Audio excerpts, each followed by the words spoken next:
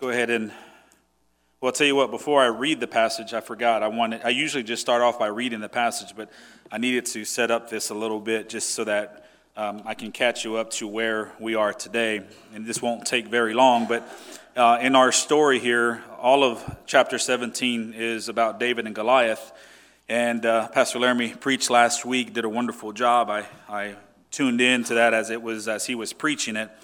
And we pick up the story where he left off, where David goes down into the battlefield to basically deliver some goods for his brothers. That's a mission that his father sent him on. And while he's down there, Goliath comes out and he defies the army of Israel as he had been doing. The Bible says he had been doing this for 40 days. But this time, when he came out to defy the army of Israel, David heard the giant's challenge, and that was the first time David had heard him do that. So when Goliath challenged the men of Israel, the Bible says that they fled from him and were much afraid. He came out, challenged them, and everybody's kind of shaking in their armor, and no one wants to face the giant. But David said, "Who is this uncircumcised Philistine, that he should defy the armies of the living God?" Valid question, right? And he was the only one who was asking that question.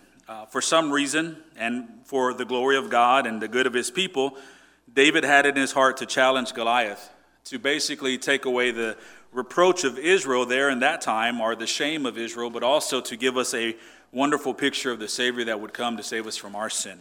So that's kind of where we pick up, and that's what we're going to pick up from today, and I'm going to read verses 31 through 40. He says, "When the words that David spoke were heard, they repeated them before Saul, and he sent for him. And David said to Saul, 'Let no man's heart fail because of him. Your servant will go and fight with this Philistine.' And Saul said to David, 'You are not able to go against this Philistine to fight with him, for you are but a youth, and he has been a man of war from his youth.' But David said to Saul, 'Your servant used to keep sheep for his father, and when there came a lion or a bear and took a lamb from the flock, I went after him and struck him and delivered it out of his mouth. And if he rose against me, I caught him by his beard and struck him and killed him. Your servant has struck down both lions and bears, and this uncircumcised Philistine shall be like one of them, for he has defied the armies of the living God.' David said, 'The Lord who had delivered me from the paw of the lion and from the paw of the bear will deliver me from the hand of this Philistine.' And Saul said to David, 'Go, and the Lord be with you.' Then Saul clothed David with his armor. He put a helmet of bronze on his head and clothed him with a coat of mail.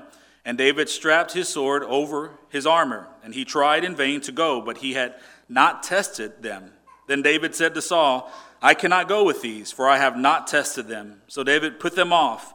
And then he took his staff in his hand and chose 5 smooth stones from the brook and put them in his shepherd's pouch. His sling was in his hand, and he approached the Philistine." That is the word of the Lord. Amen. So as we study this passage, we learn from David's, it's important for us to learn from David's experiences here. There are some really important lessons that we can apply to our lives, but more importantly, we must understand that David was a messianic figure. It means he was a type and a shadow of Christ, the Christ to come. And I really think that's the purpose of 1 Samuel chapter 17, is for us to see, to go back in the scripture and see how God was showing us that he was going to deliver his people and how he was going to do it. And it's wonderful when you go back and read that, because if you go back and if you look at this chapter from a man-centric type of point of view, then yeah, you're David, right? So you're David, and you can conquer your giants and all that stuff, all that fluff or whatever. But in reality, that doesn't bring any glory to God, right? So in essence, we can't be David because we're just like the Israelites. We're shaking in our armor. We're the ones who are afraid of the ultimate enemy. But someone who can be David was Christ. Christ was the one who defeated our enemy and defeated death for us. So it's a wonderful picture of what Christ would do for his people, the redemption that they would have through Jesus Christ. So through through this encounter here with Goliath, God is showing us that in Jesus Christ, he would provide a Savior to conquer the greatest enemy of mankind, but also to provide victory over our sins. And so today we will see how David's simple qualities, because he's a very simple man from a physical standpoint, also his immense power and intense bravery basically point to the life and ministry of the Lord. That's what they point to. We will also see how God empowered David with these qualities so that, number one, he could actually walk in them. They had a purpose. They weren't just for him to be super strong, super quick, super smart, super capable, whatever. It was for the ministry that God had placed him in. So he gave him these qualities so that he could walk in them for his glory, but also for the good of his people. And we're the same way. God has bestowed upon us gifts that we need to use for his glory and the good of his people. If you were in Sunday school, you heard Pastor Laramie just talking about that right now from Romans chapter 16. So it's pretty cool how these two go together. And God has been doing that a lot lately. But first of all, let's gain some context. I want to talk about how David was the champion that no one expected. I think that's important for us to really think about as we go through this passage. He was the champion that no one expected. You see, from the beginning, David was confident. Even though you look upon David and you're like, Saul did it. He's like, there's no way you can challenge Goliath. You can't challenge this warrior. David was confident that he could beat Goliath, despite all the great disadvantages that he had. For instance, Goliath, we talked about this a couple weeks ago. He was 9.5 feet tall. His helmet weighed 30 pounds. His coat of armor weighed 150 pounds. The shaft of his spear weighed 15 pounds. And the spear point weighed 15 pounds as well. So in total, his armor alone weighed 210 pounds, more than David weighed. I'd put my money on it, more than David weighed. That was the weight of Goliath's armor. No telling how much Goliath weighed. Also, Goliath was a man of war from his youth. I tell my wife this sometimes, there are some guys, and some girls too as well, they have this look. It's either a scar, if you see someone with cauliflower ears, or a scar down their lip, or just somewhere and just a hard face, you're like, I'm not messing with that guy, right? You just know. You've seen it. They've been battle tested, and you know, like, okay, well, I have to be careful with him, and nowadays with her too. But that's Goliath. You look upon him, and you're like, wow, he's just intimidating. He's a force to be reckoned with. And for David to look upon him and think that he could beat him, I mean, it was either a great sense of pride or it was the Lord working in his heart. And from what we understand, we see that the Lord is working in his heart with a purpose. Now, since we went over Goliath's stats, now let's go over David's stats. Well, the Bible doesn't spend much time talking about like how he was physically gifted or how he was strong or how he was tall or anything like that. Rather, the Bible says that he was ruddy, he had beautiful eyes, and he was handsome. Yeah, who would you pick, right?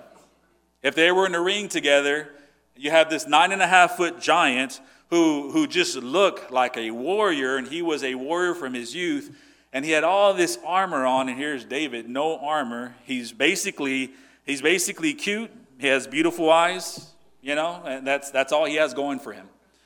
Not only that, but David was a youth. So we have the experience of Goliath, and he's been battle tested, and David just looked like a little boy compared to Goliath.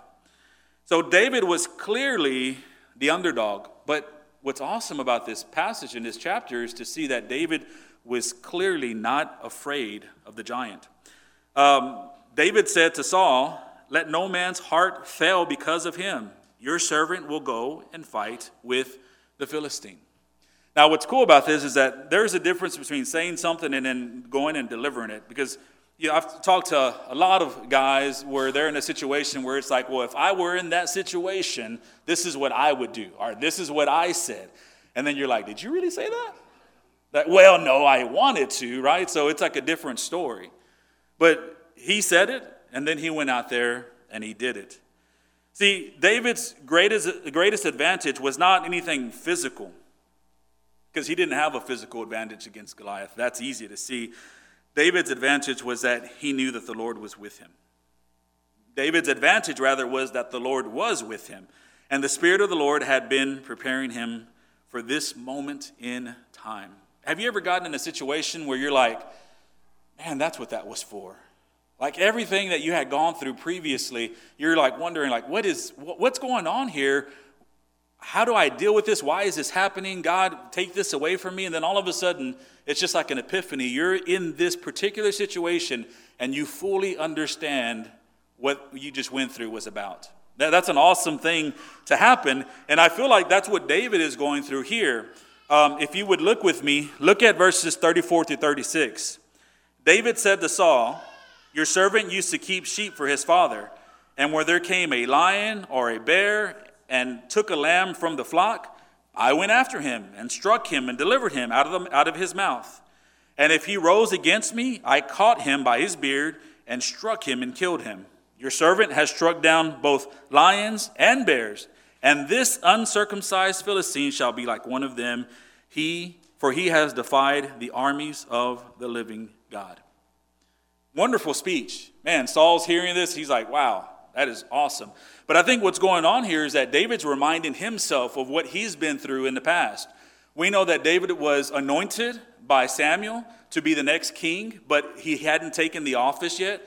It was kind of a private ceremony, and he was told, you will be king one day. So when he was anointed, the Bible says that the Spirit of the Lord left Saul and entered into David. And so at that time, David began, the Spirit was working in him and doing these mighty acts that David is talking about here. But one thing I notice about David is that he is mostly alone. We've read a couple of situations already where whenever they came to anoint him, they came before his father. His father had all his brothers walk out before them, but David wasn't there. Why? Because he was tending the sheep of his dad. So he's mostly alone, and he's the one who does most of the work for his father. Here, the same situation where the brothers are off at war, and David is left behind to tend his father's sheep. So David is back, and he's doing what he's supposed to be doing, but it's not uneventful. While he's there, things are happening. Things that maybe he didn't understand at the time, but he does now. See, because while attending his father's sheep, the sheep were attacked by lions and bears, and it's plural, because David says, God saved me from the hands of the lions and of the bears, and he surely would do it against this Philistine. So David rescued them, but what happens whenever you rescue a wild animal's food? You become their food, right? So they rise against David, and David says when they rose against him, that the Lord empowered him to kill both the lion and the bear. And I want to remind us that, David, it's not his physical stature. It's not like he had this awesome power from his birth. It was when the Spirit of the Lord rushed upon him. So when the Spirit of the Lord rushed upon him, David became this awesome fighter, this awesome protector, this awesome deliverer. And as I said before I opened this sermon, it was for a purpose. It was for the glory of God and the good of his people. And it's happening right now. And David's realizing it. He's like, man, everything I've been through. See, the power that David had, this power was not his own. It came from God. It came from the Lord. And it's awesome when you go to the New Testament. The New Testament tells us that we are all empowered by the same Holy Spirit. And that the power of the Holy Spirit enables us to do the work of the Lord. And there are things that we could not do before we were empowered by the Holy Spirit. Like, for instance, we all have our own stories, but for instance, for me, I could not preach before I became a Christian, before the Spirit of the Lord came upon me. I had no desire to preach at all. I had no desire to be in church. The only reason why I was in church is because this beautiful woman sitting before you right now. She was the only reason why I started attending church. So I didn't have the want to, and I didn't have the ability. But once the Spirit of the Lord came upon me, it started with this yearning to preach the Word of God. There are some of you who are teachers. There are some of you who serve others. There are some of you who do the things that you do for the Lord in your jobs. You didn't have those abilities until the Spirit of the Lord came upon you. There's a reason why he came upon you. There's a reason why he has equipped you. It's for his glory and the good of his church. We're no different than David in that aspect. But think of how unpleasant it was for David. He had this, here comes the priest of the nation. He comes before David. He anoints him as king, and he says, you're going to be the next king of Israel. You just have to be patient about Saul. God will take care of Saul, but you will be the king. So he's anointed as the future king. But so think of how unpleasant it was for David to be fighting against wild animals as a shepherd. All the brothers, they get to have all the fun, right? They get to go to war. They get to go all this glorious lifestyle. David is behind shepherding his father's sheep, and he at the same time he's being attacked by lions and by bears. And it just seems like, I don't know, I think David was confused maybe. Maybe confused because here you have this calling, this anointing, but then nothing is happening. And it's a matter of years, not days, not months, years. Nothing is happening. It's like always the potential, but never the coming of that potential. The potential never materializing. So he's probably confused about his circumstances. And he probably wanted things to change. But all the while, God was preparing him for Goliath. We're in the same boat. We've been in this cycle for years. We want things to change. We're confused about what's going on. And all the while, God is preparing us. See, have you ever stopped to think that God is empowering you and preparing you through your struggle and your pain? Have you ever really thought about that? And because we spend time, most of our time, wanting to be relieved of what we're struggling through, wanting to be relieved of what pain is in our life. But if we ever stop to think that God is empowering us through what we are going through, maybe our prayer would change. Maybe instead of saying, God, take this away from me, it would be, God, help me to endure this for your glory, for your honor. See, he is providentially training you right now. Through the consequences of your sin. You're like, how can God train me through my own sin? Because I have this sin that I commit on a regular basis, and I just struggle with it, and I have a hard time with it, and I just wish that God would take it away from me. You're like, how can God use that? Man, God can use that. See, through the consequence of your sin, he is equipping you to help others who deal with the same sin. Right? Because you're battling against it. I'm not talking about a situation where it's just like, oh, I'm just in my sin, I'm just letting it have me. No, that's a different story. But when you're battling against sin and you've already been through it, you've battled this sin for some time, and you see this brother, you see this sister, and they're battling the same thing. You can put your arm around them and you can say, hey, I've been through this before. You're not alone. I can help you. Believe me, I'm not looking down on you. We are all fallen and we need Christ. Let me speak to you about that. But it's not only pertaining to sin. How about through the pain of sickness? You'll be able to minister to someone else who is going through that same sickness or something similar. How about through the loss of a loved one? You'll be able to learn to comfort others. Through a troubled marriage, you'll gain wisdom to help another couple. I can go on and on and on of how God is currently equipping us right now. It's not about tomorrow, it's about today in our current circumstances and what we are going through right now. A lot of times we walk around defeated thinking there is no purpose to what I'm going through. But with God, we must understand there is a purpose. Absolutely nothing is wasted with the Lord. Nothing. We are being sanctified through the good, through the bad, and through the ugliness of life. And I guarantee he will use your situation for his glory and the good of his people. He will. He will do it.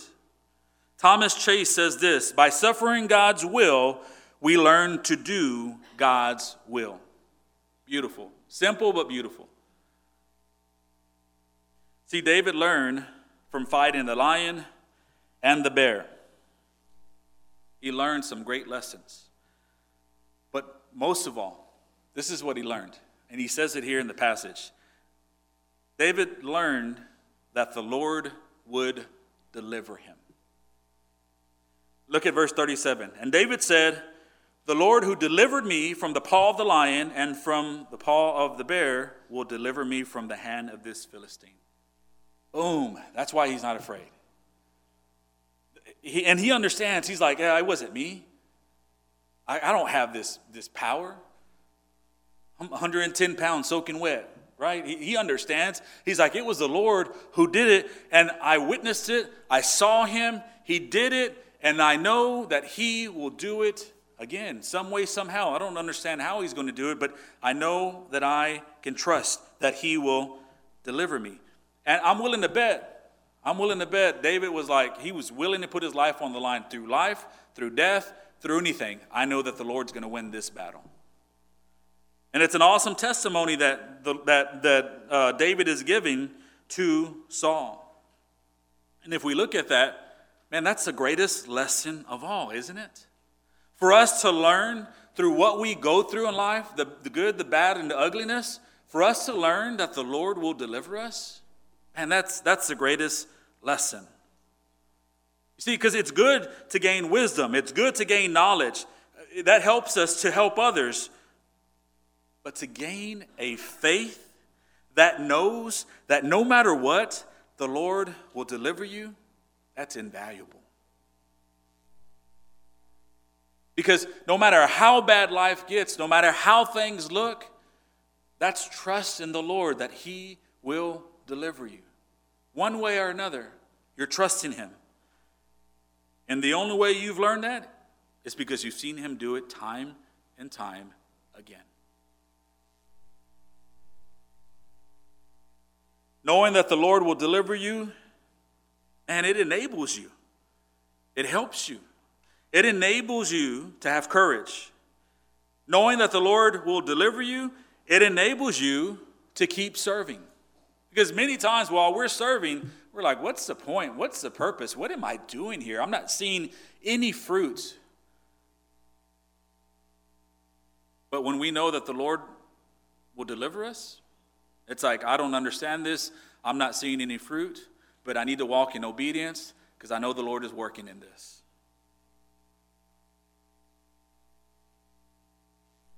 Trusting and knowing that the Lord will deliver you will also help you to not give up or to give in. Knowing that the Lord will deliver you, it will help you to trust in him. But this is what it does. Knowing that the Lord will deliver you no matter what, it's going to give you hope. And from what we understand, hope does not disappoint. In the darkest of times, the toughest of times, when we physically have a hard time and we're having a hard time praising God, our spirit is just yelling out the praises of God, saying, it doesn't matter, God is good. Hope is the greatest fruit of knowing that the Lord will deliver you. So that's kind of the context there of who David is. And David was this unexpected hero. But when we look at the biblical truth of this and what this chapter is doing, or what God is doing through this chapter, we see Christ.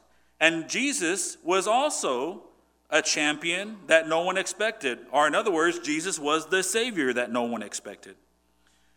See, we should first, before I even get to that, there's some really awesome, they're not coincidences, but they're awesome truths and types and shadows in this chapter that we have to look at that are pointing us specifically to Christ. First is David's occupation. There are some parallels between him and Christ. First of all, he's a shepherd. And what is he doing? He's protecting his sheep. And we see that in verses 34 through 36. And I've already read that to you, but when the lion and bear come, there he goes. He strikes them. He grabs their beard and strikes them and kills them. And when we relate that to Christ, what does Christ say of himself in the New Testament? Well, he says this in John 10, verses 14 through 15. He says, I am the good shepherd. I know my own, and my own know me. Just as the Father knows me, I know the Father, and I lay down my life for the sheep. Man, that's a beautiful parallel between who David represented and then who Christ was. David was a shepherd, and he was pretty good at it because he protected the sheep, but he was nothing in comparison to the true shepherd who would come. And as you can see, David goes and he protects the sheep. They get drugged off by the lion and the bear, where Jesus says, I am the true shepherd. I am the good shepherd. And the enemy is not a lion and a bear, but the enemy is the devil. It's the greatest enemy we have. And as a true shepherd, he has saved us from the teeth of the enemy. Just as David struck down the lion and bear, we see that the Lord has struck the head of the enemy. He has saved us from his grip and the consequences of our sin. And but that's one thing for us to see. But what I want us to look at within this verse here, or within this part of the chapter, is Saul's response to David. To me, it's very troubling. David gives all this spiel, and then he's like, I'm able to do this, and Saul's really pumped up. He's like, yeah, good job. He says, great, go, and the Lord be with you. That's what he says. Now, I don't know, maybe it's just my negative point of view sometimes. Some people might look at that and they're like, wow, look, Saul's really behind him. To me, the way I see that is, you go ahead because I don't want to. Yeah, good for you. You go ahead. But at the same time, how much of a coward is Saul? He's sending a young boy to battle a man. And we talked about it before, how Saul was supposed to be the champion of Israel. And he's like, yeah, I'm happy for you, David. Go, and the Lord be with you. Now, what's cool about that is how the Lord turned that around, and that was a blessing for David, and it was a sign to us to show that, yes, the Lord was with David. But Saul did recognize the obvious disadvantage that David had against Goliath, and he was glad to send him away. And what's even worse is that Saul even gave David his personal armor to go ahead and go fight. He's like, oh, great, you want to fight him? Well, let me take off my armor and let me put it on you. I'm not going to need this. That tells you his intent. He had no intention of fighting. He was like, you're probably going to lose, but here, go ahead and wear my armor. And if you don't make it, we'll find someone else who can fight for this nation. So he gives him his personal armor, but of course it didn't work for David. But that shows us something about Saul. His willingness to let David fight his battles for him. To me, it's a very sad situation to see how Saul was empowered by the Lord initially, and then where he's at now. And the Spirit of God made Saul capable, made him a great warrior. And once the Spirit of the Lord left Saul, he was nothing. It's the same thing for us. We are nothing without the Lord. Now, when we look at this passage, it should have been Saul suiting up and going to battle, but it wasn't. Instead, the Bible says that David took his staff in his hand, chose 5 smooth stones from the brook, and put them in the shepherd's pouch. His sling was in his hand, and he approached the Philistine. Isn't that awesome? It's like a great movie scene, isn't it? It's like this is the cliffhanger. This is where we end off, and Pastor Laramie gets to bring us home next week with this chapter here. But it's just like a cliffhanger. It's like boom, right there. You're like, what's going to happen? Here's this cute little boy against this big old giant. Like what's going to happen? Of course, we know what happens, but it's just the picture is there, and you're looking at that picture, and you're like, there's no way David should win. There's no way David should even have the courage to do this. There's no way. But we have to understand something here. Because we can look at Saul and we can say, man, how cowardly is Saul. I would never be that kind of man. And we have been. We are. We are Saul. See, in the same way, we can point to ourselves and our failures. First, we can start with Adam.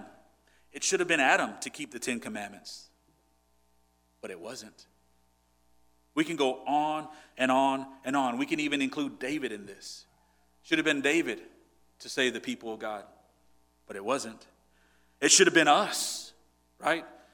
It should have been us, but it wasn't. The Bible says all have fallen short of the glory of God. All have fallen prey to the schemes of the devil. All have sinned and all together have become worthless. All need to be delivered from the wrath of God. See, the Lord is our deliverer. He is our David. Like David, on the outside, Jesus looked very common. Looked very common. People would not believe that he was the Savior that would come. Even John the Baptist, whose whole ministry and life was anointed just for that reason, had his own doubts when he saw Christ. Eventually, the Spirit of the Lord helped John with that. But many just did not expect it to be Jesus. Even though he looked common on the outside, his essence was God in the flesh. The Lord entered his creation. He endured every temptation of mankind. You know the things that you have to endure and you fail to every single day? Jesus endured that and remained sinless. That hits me more than just saying, well, Jesus was sinless. When I get it personal and I'm like, the unrighteous anger that I have in my heart, a lot of times that's hard for me to deal with. Yeah, Jesus dealt with that, and he knocked it out of the park. He never sinned against the Lord with unrighteous anger. That's amazing to me. The little white lies that you do that I say, you know, I may lie with somebody or tell them something like in a kidding way, and I'm just like, well, it's not a lie, I'm just kidding. That really annoys people, but I am just really kidding. But even in that, sometimes our motives aren't right. You know, we can go on and on about the things that we do on a daily basis. Jesus was tempted in every way and yet was without sin. Psalm 18, verses 1 through 3 say this: I love you, O Lord, my strength. The Lord is my rock and my fortress and my deliverer. My God, my rock in whom I take refuge. My shield and the horn of my salvation. My stronghold. I call upon the Lord, who is worthy to be praised, and I am saved from my enemies. You see, we have to recognize that David pointed to a Savior who came to save the lost. He came to battle against the enemy.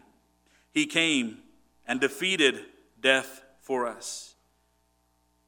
He, and He alone, is our true Lord and Savior. He, and He alone, is our true deliverer. So, let's wrap this up. Application time.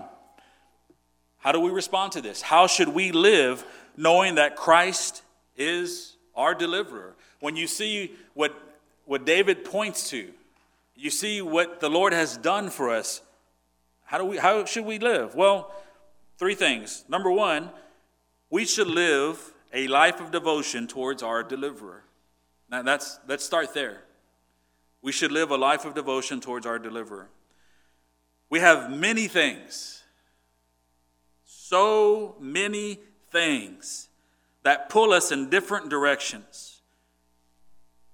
And this is happening so often that we get our priorities out of order. And these things, they become idols. And even though we do not want to admit it, we're like, I do not have any idols in my life.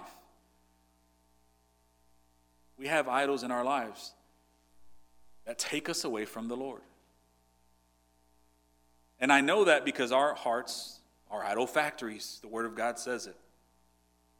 So we're being pulled in different directions by these idols that we have placed in our hearts, that we have developed in our hearts.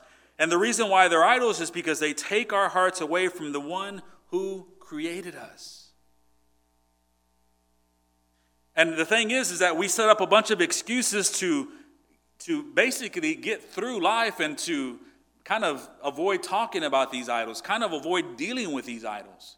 And these excuses, they don't get us anywhere with the Lord. Because Scripture commands that Christ be our first and foremost.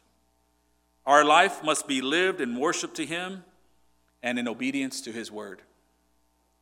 So let me ask you these questions. In the light of what I just said, are you living in the joy of the Lord? That goes really well with what I just said.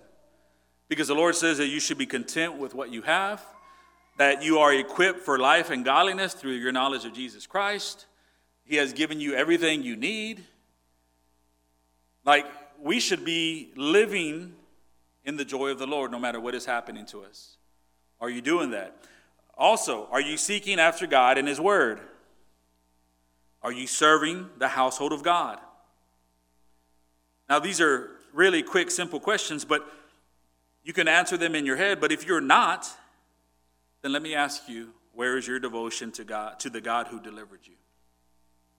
Because we can say, I love the Lord. I love the Lord with all my heart. My life, I'm fully devoted to Him. But if we are true and honest with ourselves and do an assessment of our lives, and just with these quick questions, do we truly live a life of devotion to the Lord? Or is it about us? Is it about us? If things aren't going well, it's like, well, I don't want to go to church today. Things aren't going well, it's like, well, I don't want to read today. I don't want to pray today. I just don't feel like it. You see, that's the great thing about devotion. You do it if you feel like it or not. You do it because we are commanded to do it. Secondly, we should respond to our deliverer by trusting Him with our lives. You see, from birth, our lives are filled with trouble. We are embattled daily by the enemy of our souls. If left to our own devices, we would have no hope. But we have the Lord. Amen? We have the Lord. No matter what we face, no matter how bruised up we are, beat up we are, we have to know that we have the Lord. The psalmist proclaims this. He says, in my distress, I call upon the Lord. To my God, I cried for help. From His temple, He heard my voice, and my cry to Him reached His ears. When we belong to the Lord, we always have that. The fact that the Lord hears our prayers, and He responds according to His will, which is perfect. See, we can be confident that our prayers reach the ears of the Lord. He is our rock. He is our fortress. He is our deliverer. I want you to think about this and really consider this. There is nothing that has come against you that can overpower, that can outlast or outsmart the Lord. He has told us in His word that He is able and willing to deliver His covenant people from their trouble. We must be still and we must wait on the Lord, trusting that He is able to fulfill His promises. And then third, we should tell others about our deliverer. There are others who do not know the deliverer we know. They're walking around, their minds are darkened, and they have no hope. Imagine your life without hope. It'd be no life at all. That's how some people are walking around. They are in despair, and yet they are crying out for help. They have no idea who could help them. They have no idea who to even cry out to. That's where we come in. We must tell them where our help comes from, right? Because we know that our help comes from the Lord, the creator of heaven and earth. When we tell them this, we must not just tell them casually or flippantly, but in a way that will help them to recognize the urgency of their own situation. They are spiritually lost.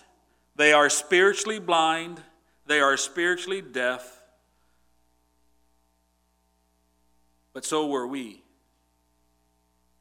And we know a Savior who can heal their brokenness and who can save them. That's the message that we have in us, that we must be obedient to share with the people that God has placed in our lives. Now, if you're not doing one or any of these things, then my question to you this morning is, why not? Are you too caught up in your own personal things? Have you made yourself the center of your world? What excuses are you making for your sin? Obviously, God is full of mercy and grace, and he is willing to forgive us, and he is willing to help us. But we have a responsibility, and it starts with the repentance of our own sin and believing that God is our greatest need and that we must live for him. Let us pray.